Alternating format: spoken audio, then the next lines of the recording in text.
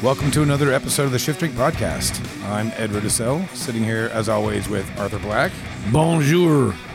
And today we have a gentleman that actually speaks proper French, so he can correct us on all of our pronunciations. We have Nicolas Palazzi, owner of PM Spirits, based in New York, importer and distributor as well, because you distribute in New York, yeah? Bonjour. That's what the people say with the accent. I import and I distribute stuff. Self-distribute in New York and import in a bunch of other markets. Booze.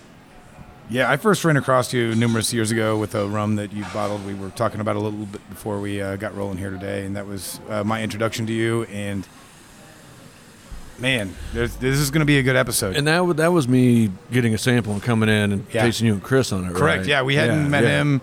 Well, before we get ahead of ourselves, I guess. Speaking of drinking, what'd you have to drink last night, Nico? What did I drink last night? Yeah. I had Cahuila, 6 years old. A friend of mine in Chicago. I think you just said Calvados.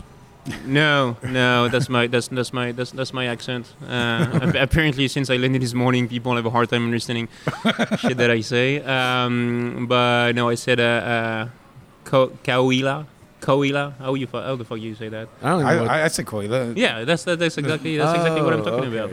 Sorry. No, he's a wine you're person. the only one that doesn't speak English at the table here. He's a wine person. It's fine. Right. We're not gonna hold that against him. I got a buddy of mine sources casks in Illinois. It's a company named BC Merchants, and they have a very cool release called Fat Dram, and it's not in any other markets yet than Illinois. I mean, that's just really banging. Cool. What'd you have to drink, Arthur? I didn't. Really? I know. Wow. I didn't have anything alcohol yesterday. All right, we're gonna go. We're gonna wrap it up. This is a short, sweet one. It was a yoga day for you? Just nothing really sounded good. Yeah. Just wasn't into it. I had a dry night, a rare one. Yeah. You? Yeah, I had to take my mother-in-law down to Columbus, Indiana, and as we were kind of hanging out, and they were doing stuff. My mother-in-law's Thai, doesn't speak English, so it's not a super exciting time to sit and chat since we don't speak the same language. So there was an Italian joint down the way called Tre Bicchieri, and I was like, well, hey, they've got to have a good Italian selection. But we went just a good mid-range Dolcetto. Didn't spend a whole ton of money on it. You didn't have any rum when you got home? I actually did. That's what I thought. Yeah, well, it's hard for me not to. Actually, I had the Navazo Palazzi when I got home. Just an ounce because I got pretty deep into the bottle last week, and I don't have all that much of it. So that's the rum that we were talking about when we just started a few minutes ago before we talked about what we drank last night. Navazo Palazzi is one of a number of different items that Nico brings in, and Nico just brings in, just to set the stage if you're not familiar with PM Spirits, truly some of the most unique, awesome, just beautifully crafted spirits that are out there, even though that's a word that's extremely butcherized.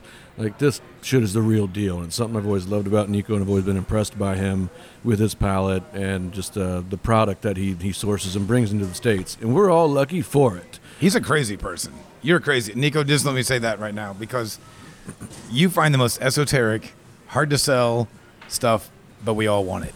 Because you never had anything even remotely close to some of the stuff you bring in, and I'm so happy that you are out there doing it. I mean, you are, like, when we talked with Lior Lev Surkars a couple weeks ago, about, like, we imagine him out hunting spices all over the world to source, which he says he doesn't really do.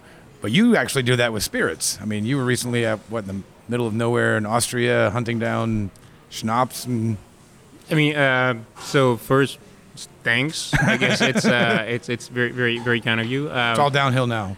Yeah, I know, and there's a very high level of expectation now that I won't be able to meet. So I'm gonna sound like a dickhead. Too late. But what? Too late? What? Yeah. You're off to a great start, man. All right, that works. But yeah, I mean, I'm just trying to source stuff that I like. I mean, there's no master plan, or there's the business actually started without any business plan, and sadly there's still not much of a business plan at this point. So it's I don't know. It's if you stand behind something, you need to like it, I guess, because otherwise you're not credible. And you can try to be as upbeat as you can. Like, people are not gonna believe you. So that's just sort of the idea. And you didn't start off in this industry, right? You were in the sciences. I mean, yeah, I was raised by people who told me there's two kinds of guys out there. There's a salesman and engineer. So that's kind of like it was like my broad vision of what life was. And then the people who raised me said, well, salespeople, they're a little they're not as good as the engineers, so you should really be an engineer. So that's what I became without thinking about it at all. And so I worked as a chemical engineer for 4 years in France, and then 2 years here, which basically means that it took me 6 years to realize that I fucking hated it. And then I had to, I guess, question myself. So that's kind of the path, or the absence thereof, I guess. So then how'd you land on brandy? Just because you're originally from the Charente? No, so I grew up in the countryside in Bordeaux, and my family. That sounds terrible. It was horrible. it was horrible. Like, we were just laying down in our chateaus and eating grapes and venison, watching people working for us. It was horrible. That's what people do in Bordeaux. That's what in France. Yeah, of course. That's all they do. No, it was. I grew up at on a small wine estate. So really nothing fancy. Like, we were in Bordeaux, but we were the wrong side of the Gironde River, so you could see the dudes in Margaux driving a Hummer in the vineyard, and we were selling, my grandparents were selling wine for like €6, so that wasn't. But I grew up in the countryside, close to wine, I guess, and family friends. Like, one of my grandfather best friend was a cognac maker, and I got into, I guess that's how I got into brandy. But you do stuff when you're young and you don't necessarily realize that they are going to impact you later in life. So I guess that's totally true. So and then you look back and you try to find an explanation, and that's the best I could come up with. Yeah. So Nico's book it's not isolated to brandy, cognacs, armagnacs, things of the sort, but it's very brandy centric, and he has a number of projects, and he seems to find a new one every time I talk to him. So a lot of exciting things happening in his world. We do have a few things to speak to certain individual products that are very representative of what Nico does in terms of being small estate grower cognacs and brandies, just beautifully crafted esoteric things. But we also wanted to talk a little bit about just the genres of spirits out there. So could you give us just a brief crash course between, say, cognac and armagnac, or I think that's brandy as a group? Good place to start, because I get that question a lot. A lot of people don't even know that brandy is just made from fruit. Yeah, I mean that's where to start. So you make brandy by growing fruits and making a juice out of those fruits, letting the juice ferment into a wine and distilling that wine. Then you may or may not age that brandy depending on where you are and what you want to do. But brandy is made of fruits. So if you think about it, there's something about brandy that a lot of other spirits, for example whiskeys, are not going to have, which is the fact that the raw material is only available a few times a year, oftentimes once a year, depending on the country. Yeah, it's more perishable. You're dealing with fresh fruit. Exactly. So there's you're dealing with a raw material that has an elegance to it, and that is fragile, and therefore if it's well handled, then the final distillate will translate those characteristics. So that's brandy as a category, and then depending on what kind of fruit is being grown and where in the world it's being grown, then you may call that brandy with a more region-specific denomination.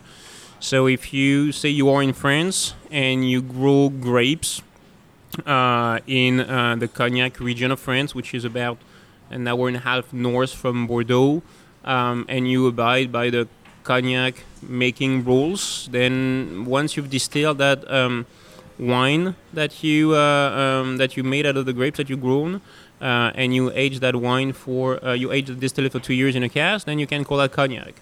If you grow grapes in the Armagnac region of France, which is about a 2-hour drive south east of Bordeaux, and you abide by the Armagnac rules, then you may call that brandy Armagnac. If you are in Normandy and you happen to grow apples over there and you do the exact same stuff, you harvest those apples when they're ripe, crush them, make a juice, make a wine, distill it, age it, and then you may call that Calvados. So there are many kinds of brandies being made in the world. France is known for a few appellations, appellation-specific brandy. Though there's like really kick-ass stuff being done all over the world.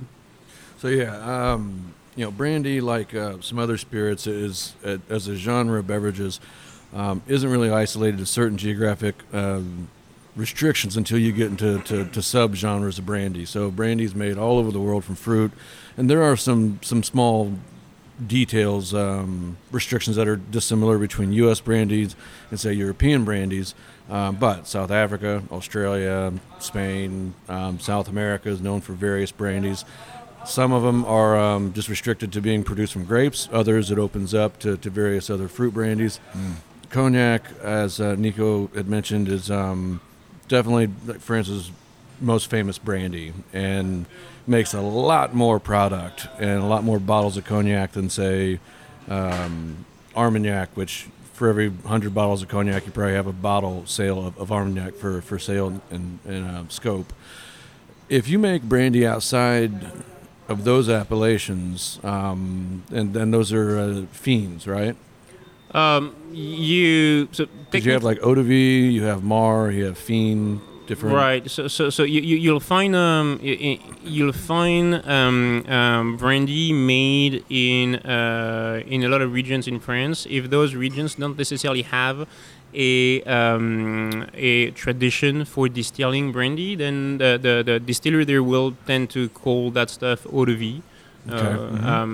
If you are making brandy and there's a history of making brandy, then a more specific name tends to have been given to that brandy, and that's where you're going to make Mar and Fin. So I don't know if that really makes sense. No, that makes sense. If you're in Champagne or if you're in Burgundy, you will make Fin de Marne or Mar de Champagne or Fin de Bourgogne or Mar de Bourgogne. But if you are in more remote places with not that kind of tradition of distilling, most likely people are just going to call that stuff eau de vie. Yeah. And are there restrictions in place as to fiend having to be made with grapes, or that it's opened up to different fruits as well? I have no fucking clue. I haven't asked myself the question. It's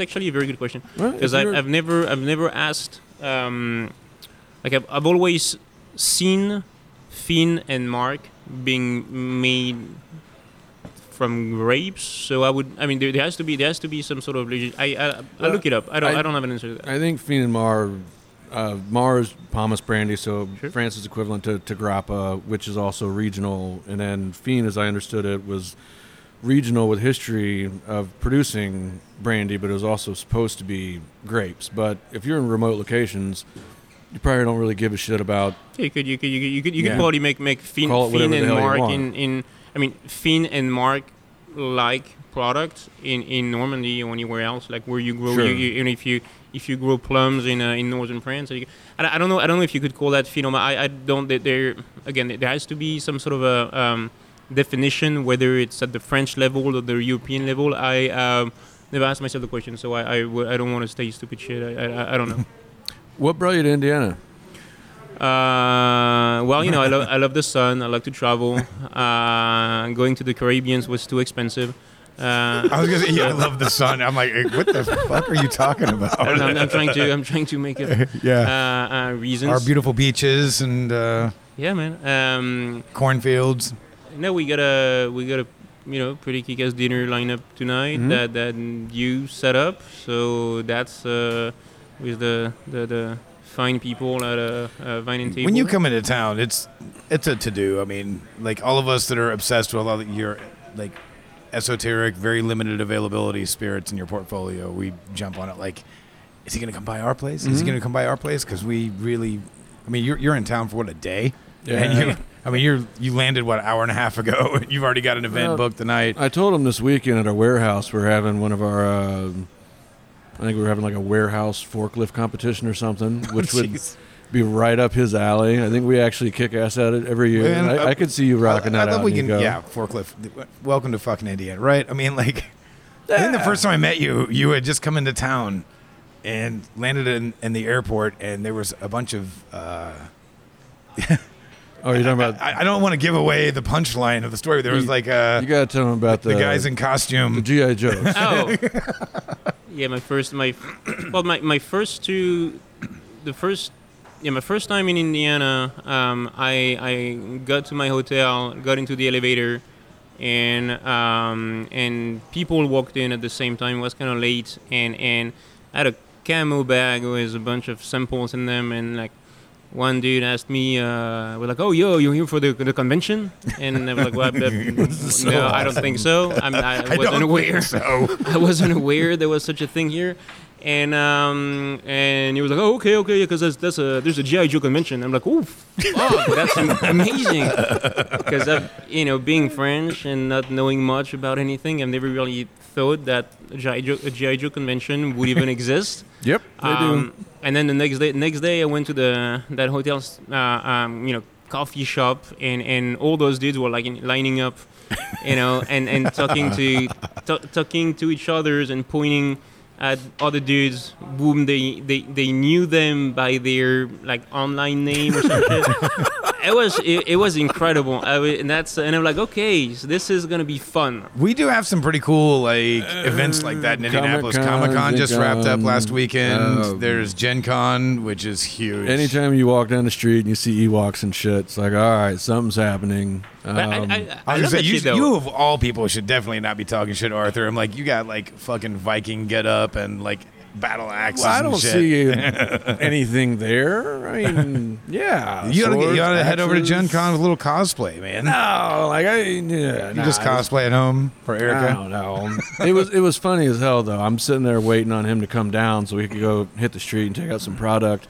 He's like, "Sorry, there's a long line of stormtroopers at the coffee line." I bet you don't get that elsewhere, but what do you expect? You walk into an elevator and you got a camouflage-looking bag full of cognac. Yeah, right. Yeah, I'm sure that the cognac bottles probably weren't sticking out. Like, you must be the cognac guy that's showing up to the convention. There is a little language barrier with Nico coming to Indy. It's fun. You say that all the time. I've never had any trouble talking with Nico ever. I usually spend all day with him, so I see it. Like the first thing he said when he got in the car today. He like ran on a rant giving me shit about the barista at Starbucks at the airport, and I didn't know what a doppio was. How'd that go? That. Well, it was an interesting. Like I literally landed. So every time I come to Indiana, it's pretty much the same thing. Where I land and I realize that nobody's gonna understand me for the amount of time I'm gonna spend here. And now I just asked for a doppio, which so far has been okay in many Starbucks, and the dude there had absolutely no idea what I was saying. So after my fifth attempt, I was like, all right, double espresso. He's like, oh, okay, yeah, all right. And then basically he started to type that thing on his machine and on the register, and he ended up like talking to himself, and I clearly heard him say, well, your accent is so thick or so strong. And I'm like, okay, this is like, that's 15 minutes into my into my indie trip. First interaction. That is gonna be exciting. But I mean, some people do say that I have somewhat of an accent. I don't know. He was polite. He asked your name. Start conversation. Yeah, I haven't been able to get the right name on the damn cup. Nobody gets that though. I think it was like I have a 2-letter name and they fuck up that. I said Nick and he went with like Nathan or Ethan or some shit. It's fine. It doesn't matter. Fuck it. Call me Nathan. Yeah, Nathan right. Polazzi. As long as I get my coffee. We had, it might have been the first or second year of Whiskey Fest, the Vine and Table event up at the Montage in Castleton, and Nico came in for it. And this was an exceptional circumstance because usually, you have a lot of good buyers, you got a lot of trade there. So, it's not really an event that engenders a lot of traffic from, rednecks or whatever, but we were standing behind the table, and this older gentleman, who was clearly someone's grandfather or father that was probably a designated driver or some shit, is talking Someone to Nico. dragged their dad in as the Something, designated but driver. he was wearing Hey, overalls. Dad, you want to go to a and tasting? By the way, you're driving. He was an older gentleman. He'd obviously, worked with his hands for a living, but was just sitting there and sipping on a cognac and listening to Nico give his spiel. And after about 5 minutes, he just looks at Nico. He's like, "Boy, I don't understand a word coming out of your mouth." And it was so like I could just hear the music from Raising Arizona playing. And it was like that scene where he's like, "Boy, you got a panty on your head." Like everything just kind of stopped, and Nico just looks at him. He's like, "I don't know what to say to that. I got nothing. No other way to communicate." So we have fun here. Always. We have sold Nico's products in Indianapolis for probably about 6 years now, and they are ultra esoteric, ultra boutique, as we've said. Which is awesome. You're going to find them at local retailers that have a more expansive How many selection. markets are you in the States? 20? Yeah, technically it'd be 20, 21. 21? Something. I mean, obviously some are, more name on a piece of paper than actual sales, but Sure. yeah. Well, yeah. If you're out there and you're not in Indiana, you're because we've been getting emails nationwide for the last couple of weeks, especially after the Mezcal episode. If you're out there and you can get PM spirits in your market, I mean, hunt it down. It's not going to be at your corner liquor store that checks or cashes checks. You're going to have to go to a place that will invest the money because some of these things are very, very hard to get and very limited. Can I get a bottle of Domaine Esperance Armagnac and some lottery tickets? And can I cash this? That's that's something that I'm trying to get a lot of retailers to do with my shit is to floor stack them. Like $120 half bottle of tomato eau de vie. So when when a customer comes in and goes for a jug of like $7 vodka, and see that expensive half bottle of tomato eau de vie, boom, impulse buy. An impulse buy. Just grab six half I bottles. was gonna get a handle of vodka, but this $140 eau de vie sounds amazing. So it hasn't quite caught on yet, but I'm trying pretty Although, pretty in hard. all seriousness, there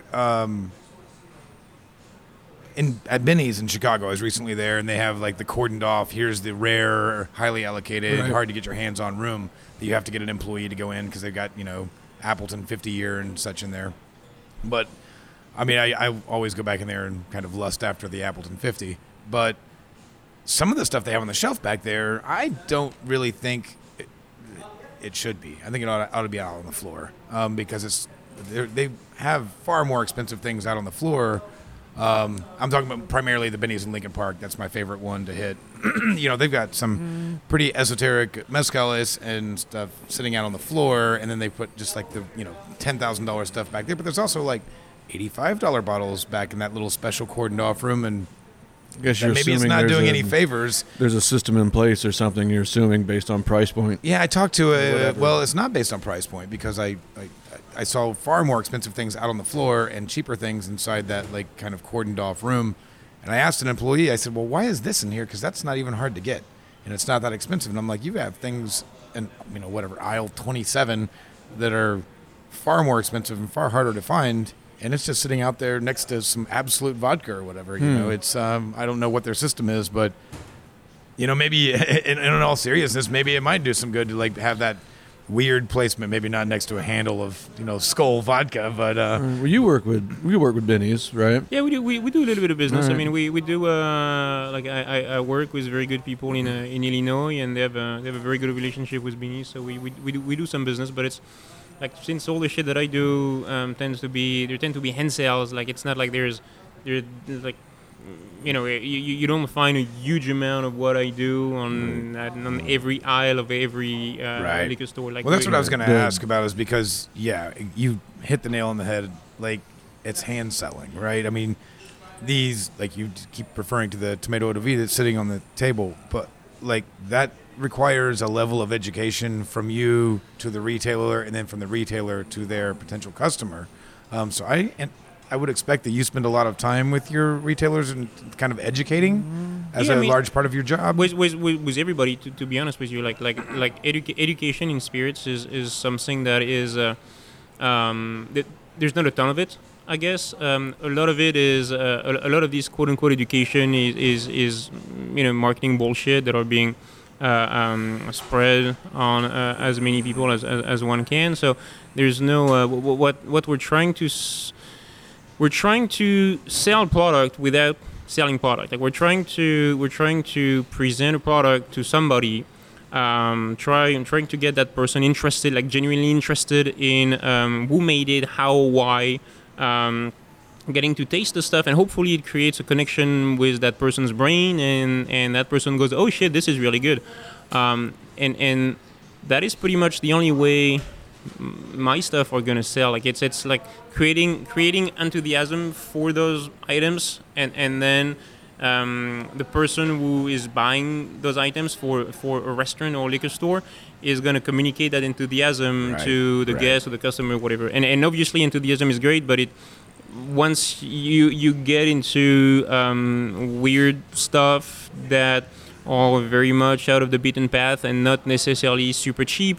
You have to have a good amount of info about that product. Well, there's so much bullshit marketing out there. Right now everybody's got to tell the fucking story, right? But There's a story, so many there's a stories sponsor. being made up of, this is the way it's been done for 400 years. And like, you've been Or in business there's an for image, 25. But your people, them. Like, I mean, the producers of everything in your portfolio, and there's a real human element to everything that you actually distribute and sell. And that's what drew me to and was just fascinated with PM Spirits from the get-go, is that you hang out with these families, these guys that are doing distillation, and from the beginning of the production to the end user or end drinker, as the case may be. They're small guys who do good stuff. They're passionate about what they do. A lot of them have been doing that for generation, but it doesn't mean it's not because you've been doing that for generation that it's going to be great. You can be making shitty stuff for like 6th generation. But like what I'm trying to say is like, I want to see that on a label.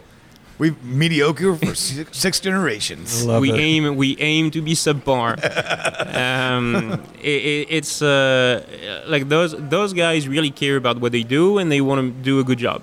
And my business it's a small business, obviously, because there's not millions of bottles to sell, and not millions of places who would be interested or could sell the stuff to the guest or the customer. So it's very much at a human scale. So I'm not dealing with any brands per se. Like I'm dealing with people who are making product, and those products, they have names, because otherwise it'd be even harder to sell them. Harder. And that's about it. Yeah, it can be really exhausting trying to communicate that truth to the trade and to consumers, because there is such a saturation of smoke and mirrors and just product that's danced up in a certain package or in a certain image, where I mean, we've got to hand sell it at our places. You Yeah, know? yeah. Although I was So- telling Arthur when we sat down here, you stepped away for a moment, but I believe it was last night or maybe 2 nights ago, I had my first customer that came in, and I had time to hand sell. When we're busy, it's hard to hand sell. And I said, we've got some really beautiful brandies up on the top shelf over there, and I'd really like to try one. One of my favorites is a Green Gage brandy. And he said, "Oh, you're kidding me! I love Green Gage." I I'm like, he was my first customer that ever knew Never exactly heard. what it was right off the For bat. that to come out. I was shocked. No, very true. So, point being, even if you're in New York, if you're in Chicago and you're going to a retailer, probably still going to have to ask one of their attendants or people working or consultants or whatever they call them, about PM Spirits and about the single grower cognacs that they represent. So we do have a few different things to try on the table. We You're have going to force me. 3 or 4. We had 3? I think 3. I'm sure we can. We find have a lot something of else. stuff on this table. We have a really remarkable heirloom tomato product done by a producer known as Laurent Cazot. Very obscure, very small producer, very renowned and regarded. We also have a grower, Armagnac, that we're going to sample and talk a little bit about. And then something I have not tried just yet, a producer I'm familiar with, Paul Beau, but an upper tier cognac made by this small grower producer coming out of Cognac. So you want to go ahead and pour some? Yeah, sure. And some I'm glasses? going to have photos of all these bottles up on our Instagram feed as well, at Shift Drink Podcast on Instagram, so you can kind of see the labels and keep an eye out for them in your markets. If you're in one of those 21, I need them all named. Can somebody name all? No, just kidding. Where do we want to start here, Yeah, gentlemen? let's do the Do the, we probably do the Armagnac first. Armagnac. We do the Armagnac Arthur? first, then do the cognac and the tomato. Oh, the beautiful sound of dead air. I know, pop. Oh, that's a sexy label right there. So you can find these at a few different restaurants around town. Again, they're ultra small production. We literally bring in like a 6-pack at a time when we bring it into the state. And there are some restaurants that carry some of these. Black Market does, as mentioned. Vita actually has I think they have the whole lineup. Oh yeah, they've got quite a lot. Yeah, we went there for dinner Friday night, and it was just an extremely irrigated evening. It was an awesome dinner. Way too much wine and some brandy at There's the no end. such thing as that. My liver would say otherwise. Yeah, by the way, speaking of drinking, this is totally off the topic, but this is this is Wednesday as always, right? Yeah. That makes sense. It's always on a Wednesday.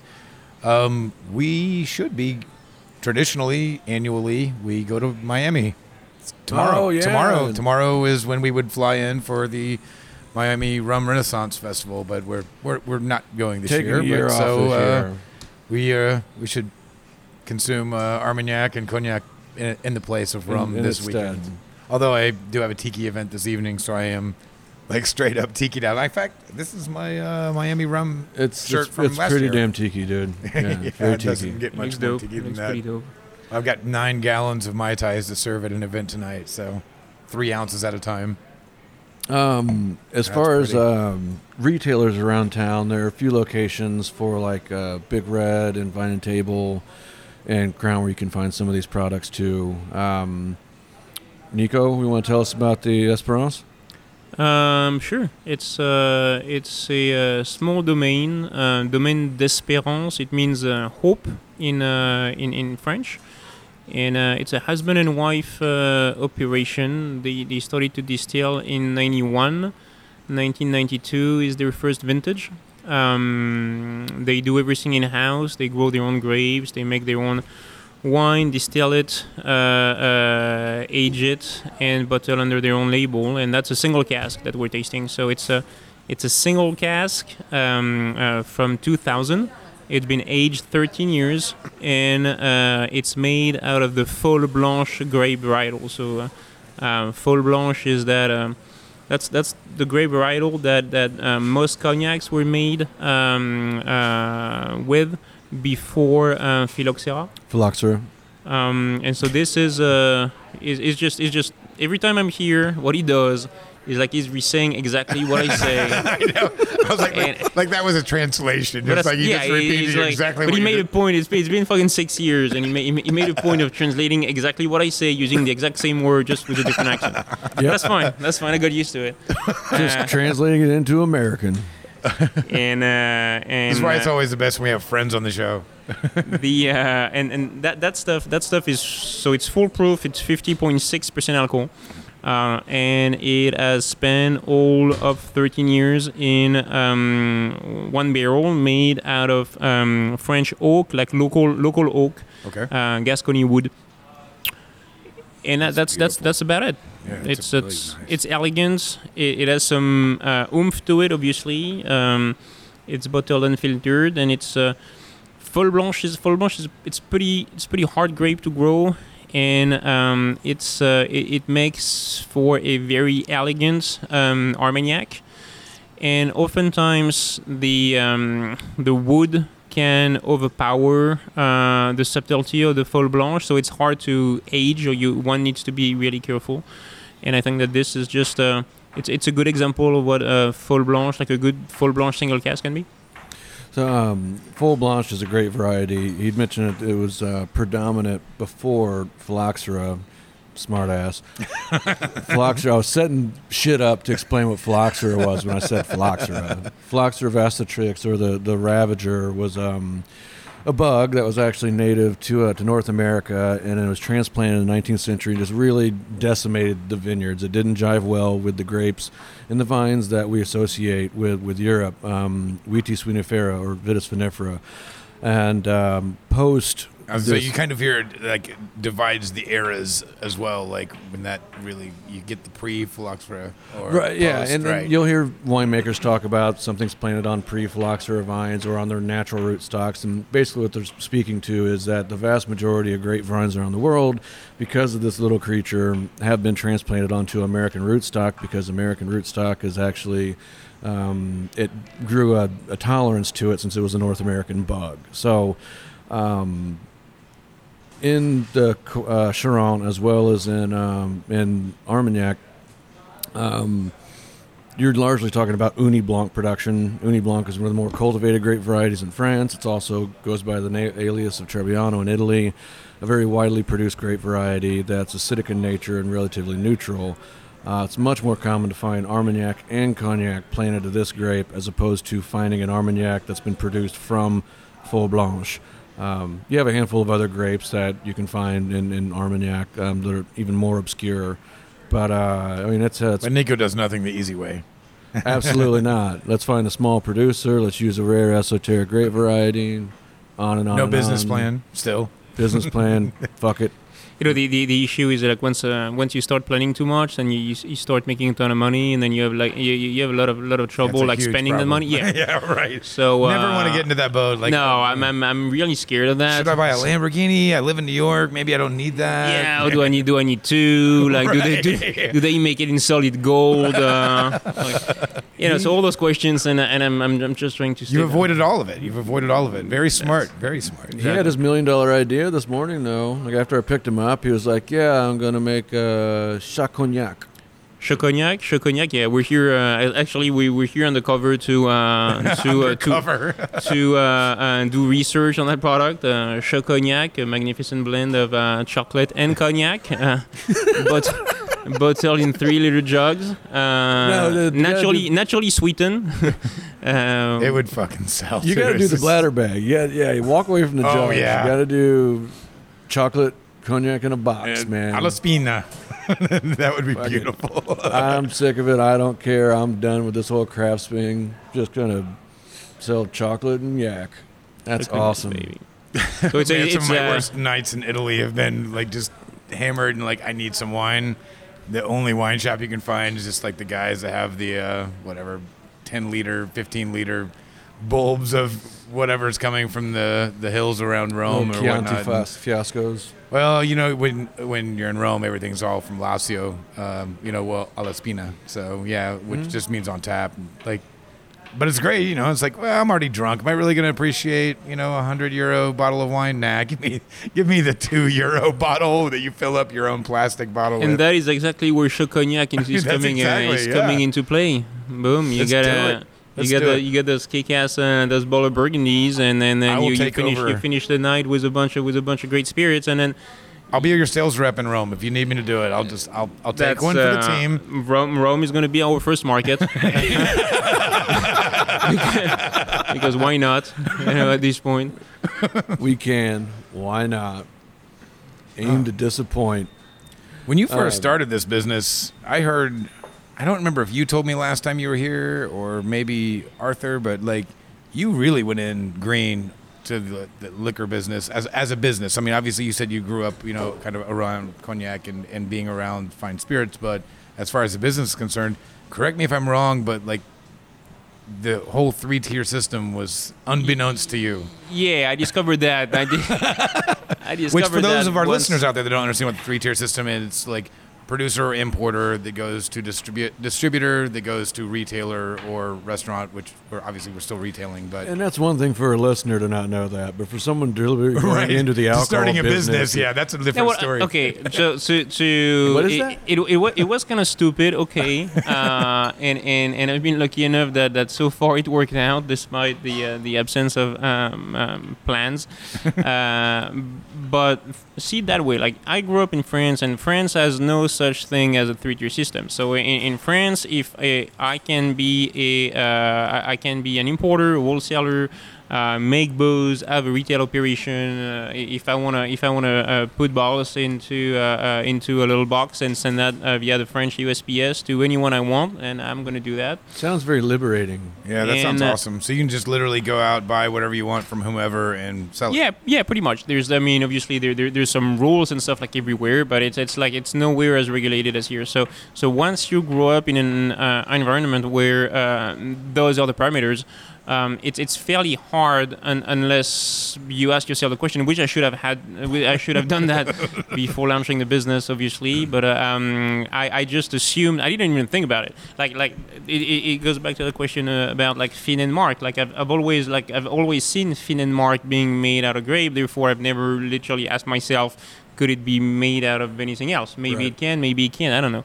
But so that was the same thing for the 3-tier system, where I when I got started, I did not know shit about the market, nor have any connection, and I'm not. And that, yeah, my endeavor shouldn't have survived, and I've just been fairly lucky so far. But yeah, they like the 3-tier system. I brought cognac here, and that's once the stuff was here. That's where I learned that it was like, Right. it wasn't gonna be as straightforward that I anticipated it to be. No, a lot of these products that Nico brings in, and I feel this way every time that I take him out. It's a renewed like faith in humanity. It's like it isn't all marketing. It isn't No. all bad. I 100%. You know, That's the- why we buy it. The I proof mean, speaks in the bottle, and outside of being small production or 6th generation or craft or whatever, like you still have to, you can't have 6 generations of history of producing crap like Nico said. It still has to deliver in the bottle, and the shit delivers. And it's you're constantly pushing a rock up a hill. It's a fight, and But somebody has to do that. well, somebody has to do it, and I am appreciative. Enough people are buying it, and you've gotten Right. a decent amount of press over the past few years. I couldn't be happier for you. Like, How long have you been doing this now? I started the business mid 2011. Okay. So it's been like 6 years in? 6 years. I mean, the reality is You've come such a long way since learning the 3-tier system. yeah. I mean, it I'm to this day I'm self-founded. I don't have a trust fund of any kind, so it's Do you have employees at this point? yeah, it's 12 of us, 12 of us Okay. total. All my guys are taking care of the New York market, where we self-distribute. Like I have a distributorship there, where we sell the stuff that I import, but also a bunch of other like cool stuff. And I just forgot what I was gonna say. So let's Don't move worry, on. we never know On what to we're the talking next about either. cognac or the next brandy. Yeah, go for it. Where are we going? Well, we're gonna do that guy over there. Okay. But yeah, All right. Pour Light that is going to an event this evening. So no more than 5 ounces in the glass. Right, only 4 fingers deep on this. It's call that an Indiana pour. So we said you have gotten some good press lately, and you have, but you suffer from the same thing that I do, and that I just don't smile in photos, but oftentimes in life. So if you see pictures of Nico, it often kind of looks like a serial killer. He's just got this grim Punisher kind of look on his face. You do. See, I don't- You when you're not smiling, you just look like you're out ready to beat somebody's ass. Because you're a built guy. You hit the gym, but you got the shaved head, and you're like, I want to think. it could be like a mug shot. I want to think that I look like a nice person, but I don't think the barista would say so this morning. it is not. Yeah, I mean, I've heard that before. You'd be the French movie villain. Um, Guy that's about to blow up the parliament.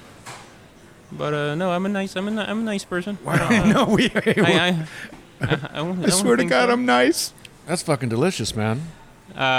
So this is Yeah, that's sorry for those of you Polvo. that can't taste this. This is sexy on the nose.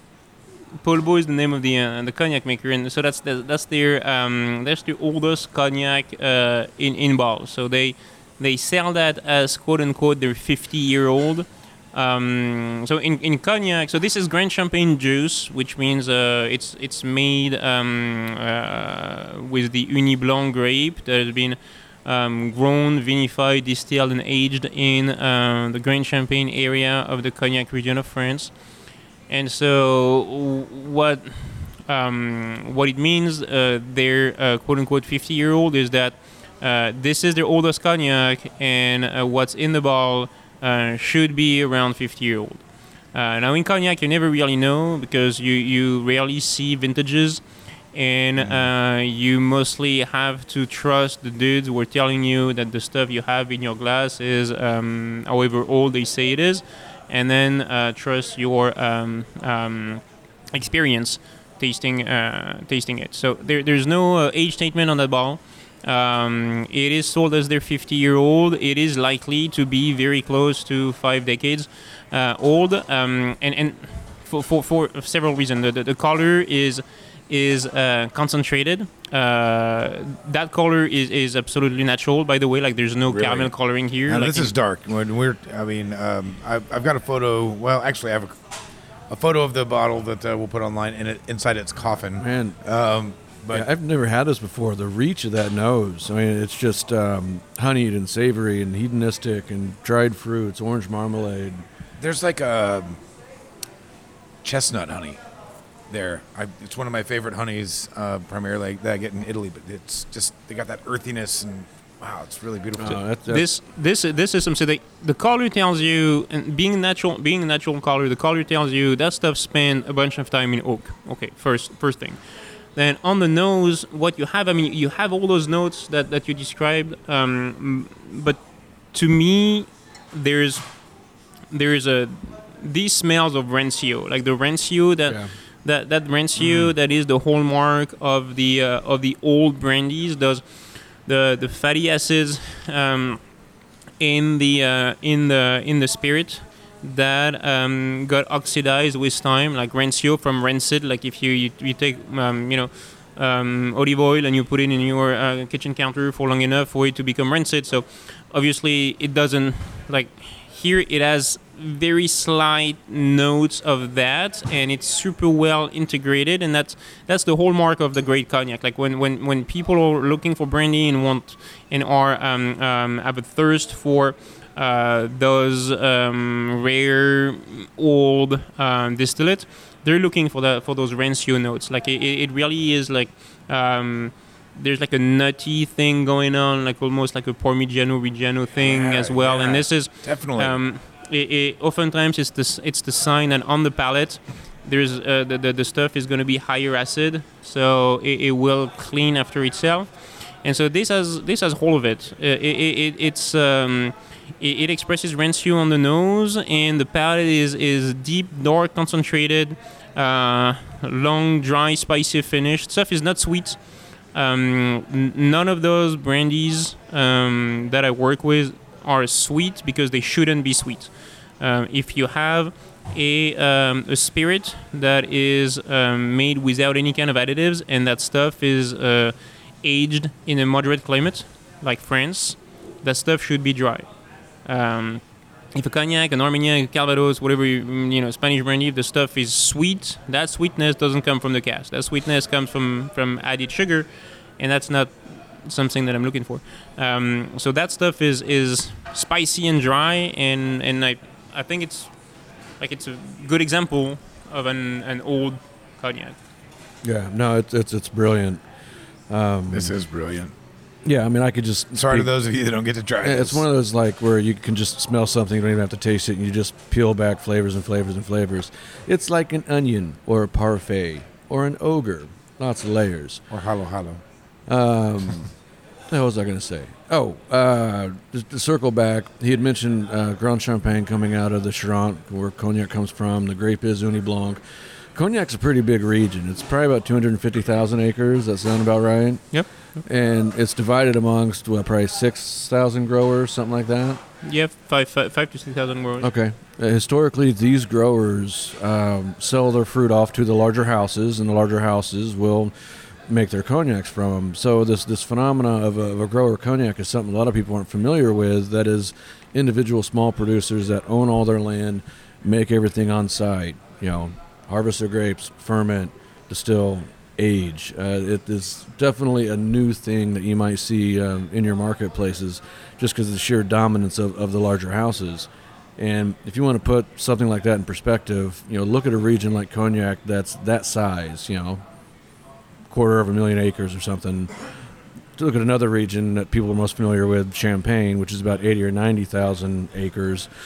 Champagne, you have a lot more growers there selling a lot more fruit to half a dozen producers, as opposed to 5,000 producers coming from 250,000 acres selling their product to really 4 or 5 large houses. So it just blows my mind when I taste these wines or these spirits and beverages to put that in context. And I feel fortunate to be able to sit here and shove my nose in this glass. This is beautiful. Paul Beau, as I need a mentioned, bottle. is the producer. And what's the special bottling of it? What's it called?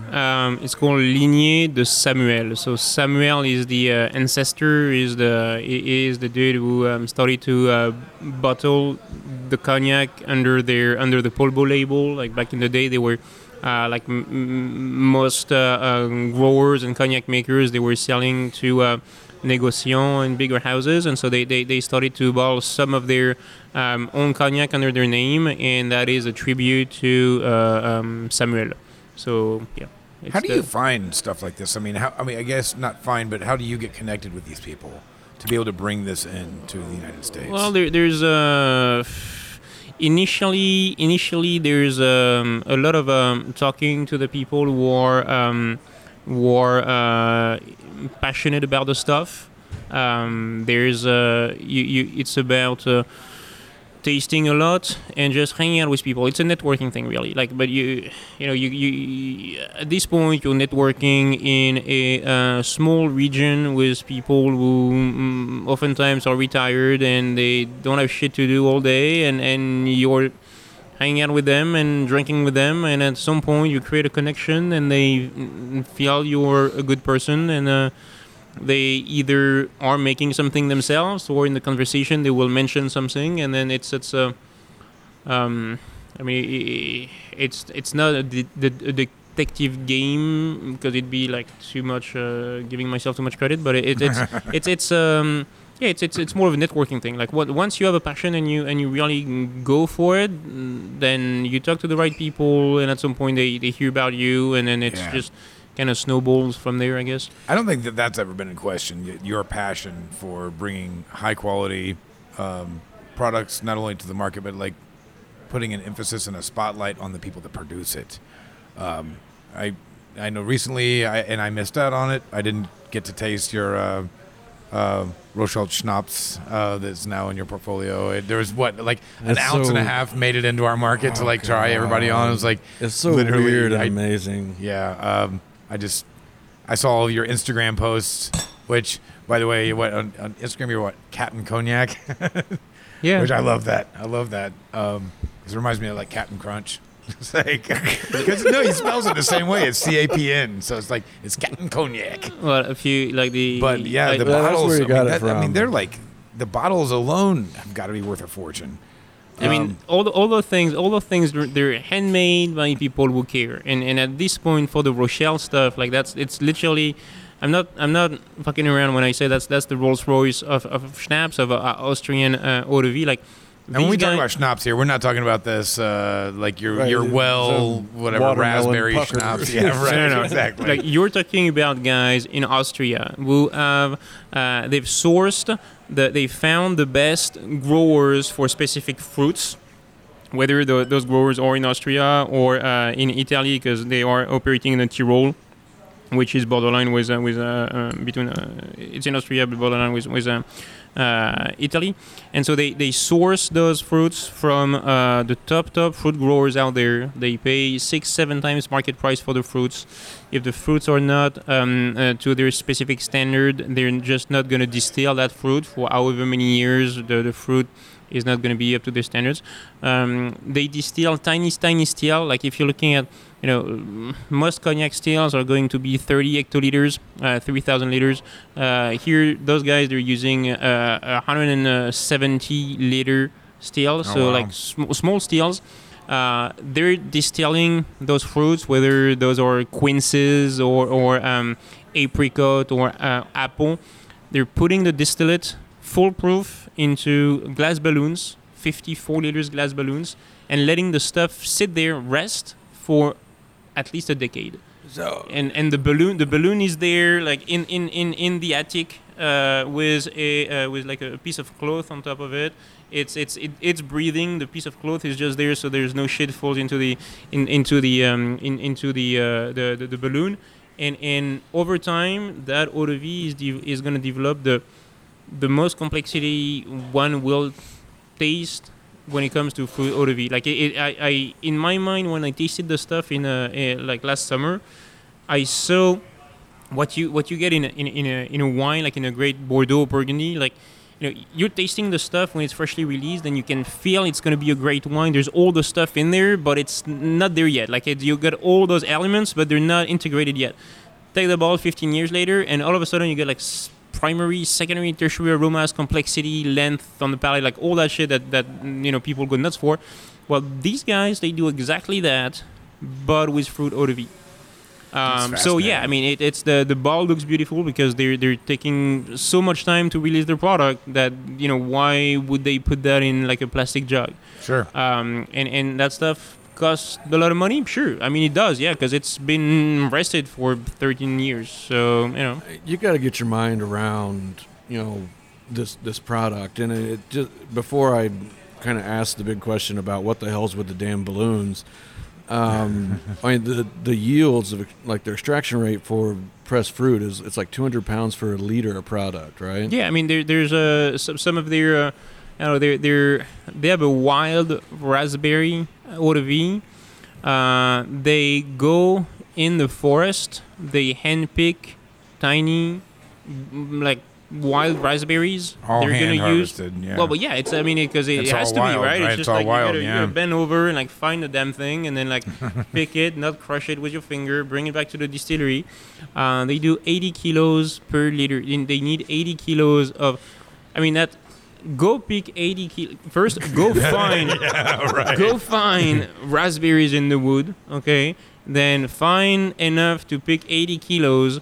That's gonna everything in your body is gonna hurt after that day of picking those. And 80 that's for kilos. one bottle. And that does it makes a liter of booze, and then that liter of booze is gonna stay in one of the damn balloons for 13 years. I'm sorry, the stuff is expensive. Sure, it should be. I mean it's really unlike anything I've ever tried, and it opens up and I missed the volatilizes. tasting day. More so than anything that I like. I'm never that dude who walks into a restaurant or bar. I didn't say account. And, No, you've been very good the last I know, 10 I know. episodes probably. But you have some people that are pouring wine. They're like, oh, you got to use this glass or that glass, or oh, you got to let it breathe this long or whatever. And I maybe cared more when I was younger, but now I'm just drink it. I trust your Now he palate. just expects to go into a dive bar and see grower champagne and on the list. That's realistic. But with these products, and I received ultra small samples of these, and we were only able to bring in what was left that Nico had, which is basically a few bottles of a few different ones. And I would taste it with people, and I would notice that over time it would just continue to volatilize at a much more extreme rate than other beverages. So I actually started telling people, I was like, don't do it. I'll pour some in your glass, but coat the glass. Let's talk about something else, and we'll come back, because it's not going to do justice. And I have to think there's maybe some kind of correlation between its tendency to volatilize via introduction to oxygen out of the bottle, and what the hell. Why do you age something in a fucking crystal balloon for 8 to 13 years? Yeah, how did they figure out this will make it better? I mean, is there some kind of cosmic connection between the crystal balloons and I guess the universe? I think they're just pushing Yes, boundaries. the universe is aging it. Yeah, so that's it's essentially the reason. There's that, and the fact that the glass balloon is an inert container. So the stuff is I would say resting more than aging. And then if you think about it, when we taste like White Lightning, the stuff is like freshly distilled, put into a jug, and sold for like $50 in a retail store. That stuff, more often than not, is very raw, and it just smells and tastes of new make. If you were to take that stuff and rest it, let it breathe, so whatever compounds that needs to evaporate does a little after it's been distilled, then it becomes a lot softer and a lot less harsh. And for example, when you look at the Armagnac region has a Blanche d'Armagnac, an unaged Armagnac. Right. And by law, that unaged Armagnac needs to be rested in a stainless steel tank for 6 months. It's not just for the fun of it. It's because the Armagnac, the National Armagnac Bureau, didn't want white Armagnac to give a to be raw and make people think that the rest of Armagnac is going to taste like that. So they have the distiller rest the stuff so those new makey aromas blow off. Okay. And so if you're pushing that reasoning, you'll see eau de vie, like an eau de vie in a bottle is going to evolve. Like I've tasted stuff from Laurent Cazot, which is that's the tomato stuff we're gonna taste soon. Like I've tasted some of his eau de vie, some of his pear eau de vie, or some of his plum eau de vie, thing that he bottled in 2008, and we popped the cork, and it's a complete different product, so much more integrated. So like than the current release stuff. The current release stuff, if we're tasting it right now, we're gonna be like, oh shit, this is really good. Taste an 08, and you'll be like, oh wow. Stuff evolves in a bottle. There's chemical reaction occurs with time. There's some evaporation. There's like all the things that you still have happen. Some 302 in there that can. Yeah, I mean there's physical and chemical things that occur that just make the product more harmonious. And so if you push that to the extreme and you say, okay, fuck it. We are going to wait as long as it takes for this apricot eau de vie to be at its full potential. It's 12 years. Well, we're going to wait 12 years. And they're not treating it with any type of preservatives or antibacterial or. No, it's. Anything. I mean, you're talking 60% alcohol booze. It's like 120 proof booze. Clear booze in a glass balloon, so nothing is going to happen to it. I want to get into this tomato eau de vie because it's been sitting in front of me for a few minutes here. Synapses are just firing. This is I've never had anything quite like this. So we've talked about in passing this tomato heirloom thing we got in front of us. A tomato brandy, actually, from a producer, Laurent Cazot. Heirloom tomatoes in there? What's that? No. I'm just looking at the label. And it's labeled, what, 720? It's 72 tomatoes. So this is my one of my most main market product. That's the stuff that I hope we're going to move a lot of volumes of. It's a Halbal 18% alcohol of tomato liqueur I mean, at least in France, it's a tomato liqueur. Here, for different reasons, it became a tomato brandy. But this product is to satisfy the need of those long lines of people waiting at bars and liquor stores to be sold tomato liqueur. And we heard the voice call, exactly, and we said, okay, somebody has to do it because there's a market. We're losing sales here. There's Take 50 one for the guys. I've already community. turned 50 people away today and say, I'm sorry, we don't have Yeah. any tomato liqueur. So this guy is outside of Toulouse. He is. It's a 45-minute to an hour drive from Toulouse. He's in southwest France, small village called Villeneuve-sur-Ver, and he's French natural distiller. Like there's a very strong natural wine movement in France, and there's very few guys who are distilling in a natural manner. And he is the guy who started it. So he took over from his dad at the beginning of the 90s. His name is Laurent Cazot, Cazottes, and his dad was a traveling distiller. And in mid 90s, Laurent said, "Okay, we're gonna stop distilling for others. We're gonna distill for ourselves. I'm gonna grow all my fruits. All my fruits are gonna be indigenous from my area. All my fruits are going to be grown organically, and I'm only going to use the flesh of my fruits to make booze and later on liqueurs." So this is, it's called 72 Tomatoes because he is collecting tomatoes, and at this point he has, at the point of that the release of that stuff, he had 72 different varietals of heirloom tomatoes, yellow, green, red. He has even a blue tomato, and so he each year he has to replant those seeds, grow the tomato, and then makes this liqueur out of it. This is it is weird.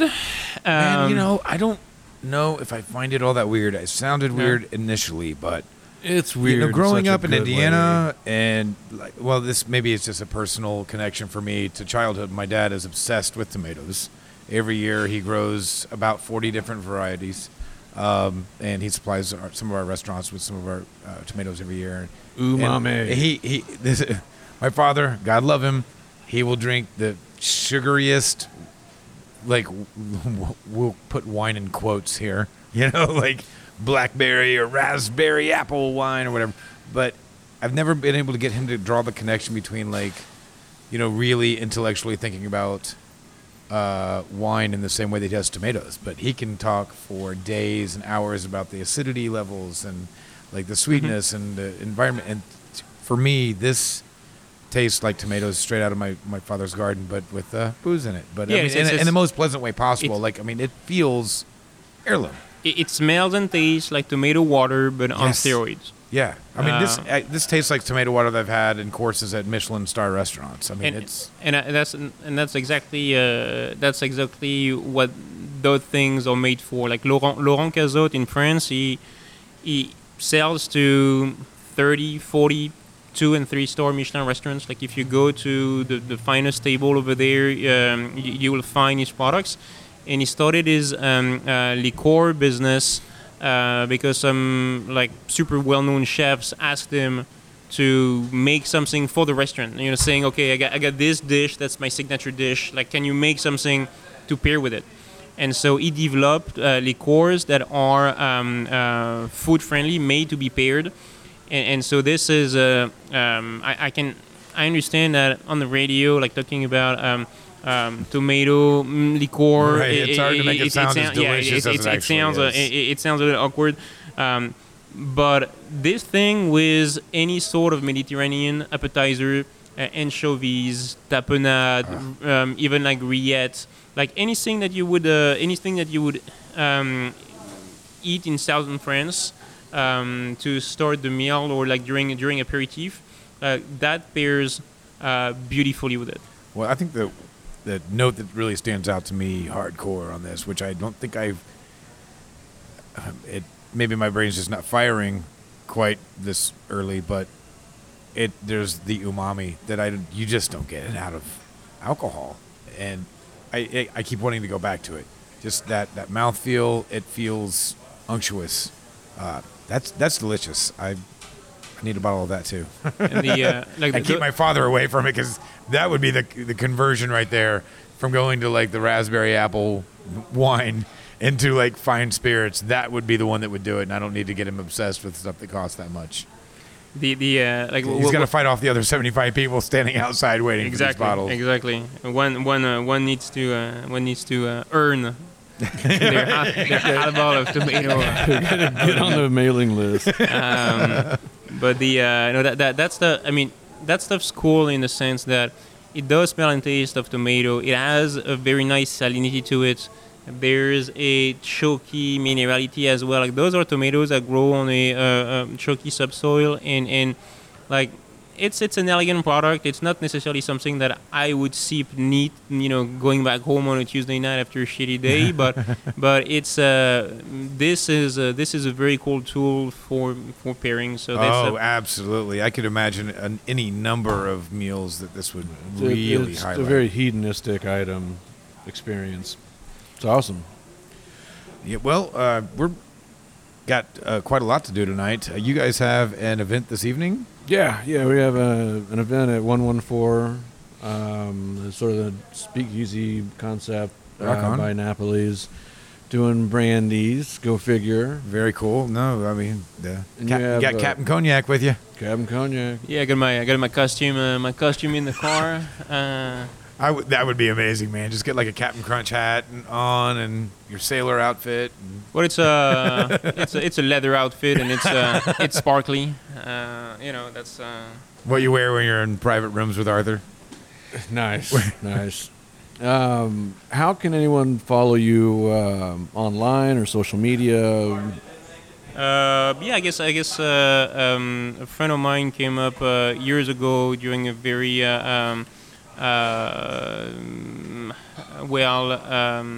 during a dinner where we drank way too much with the name Captain Cognac. So that'd be CAPTNCOGNAC, Captain Cognac, on Twitter, Instagram, and whatever else is out there. And we'll link to his social media accounts on shiftdrinkpodcast.com as well, so that you can find Nico and check out some of the cool things that he's doing there. What do you do for hangovers? What I do for hangovers? We're accumulating a list. I grapefruit juice, a lot of water, and I try to exercise. Like I knew you were gonna say that, man. I despise it, but like getting more liquid into my body and trying to get my body to literally sweat it out or like transform whatever is in there that my organs want to get rid of via South African Pinotage. Via working out or whatever. Like that's what I try to do. I think you're about the third person that has said that, and I agree. It's a fantastic hangover cure. It's just a fucking miserable way to get rid of a hangover. Oh, it's horrible. It's actually one of the things that prevents me from drinking too much, because I think about those kind of workouts, and I despise them so much that I manage to limit the quantity of the shit I drink. I'll take another glass. Hold on, now. Like, no, I'm not going to go to the gym tomorrow. I am not running tomorrow. This is not happening. Oh, running. Fantastic. Well, we'll chalk it up to one more person that advocates for exercise. But Nico, thank you so much for dropping by the show. I know we've been waiting, pretty much since we started the show. We're coming up on close to a year. Pretty close. And we've been waiting to put you on since then. So I'm glad that you've been. It's an honor. Thanks a lot for having me, guys. And, yeah, and something I think hopefully, those of you out there, like, you're going to hunt down some PM Spirits. Now, does PM Spirits have a separate social media account? Yeah, at PM Spirits. Okay, just PM Spirits. Yeah, exactly. Yeah, so definitely track it down and ask for it. If it's in your market, I'm sure that you'll find somebody out there that would be more than happy to order it for you. Is there any particular online presence, like any of the online retailers that carry anything, K&L or anything like that? Yeah, Astor Wine in New York has a bunch of our stuff.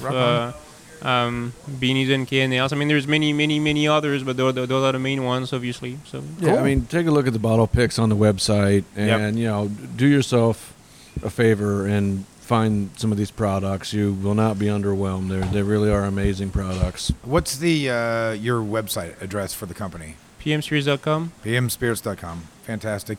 All right, guys. Well, as we wrap up, you can reach us at shiftdrinkpodcast.com. All of our episodes are there. We're on iTunes, Google, all that stuff. Instagram at Shift Drink Podcast as well. But yeah, please review us on iTunes. That helps us to keep bringing in super cool guests like Nico.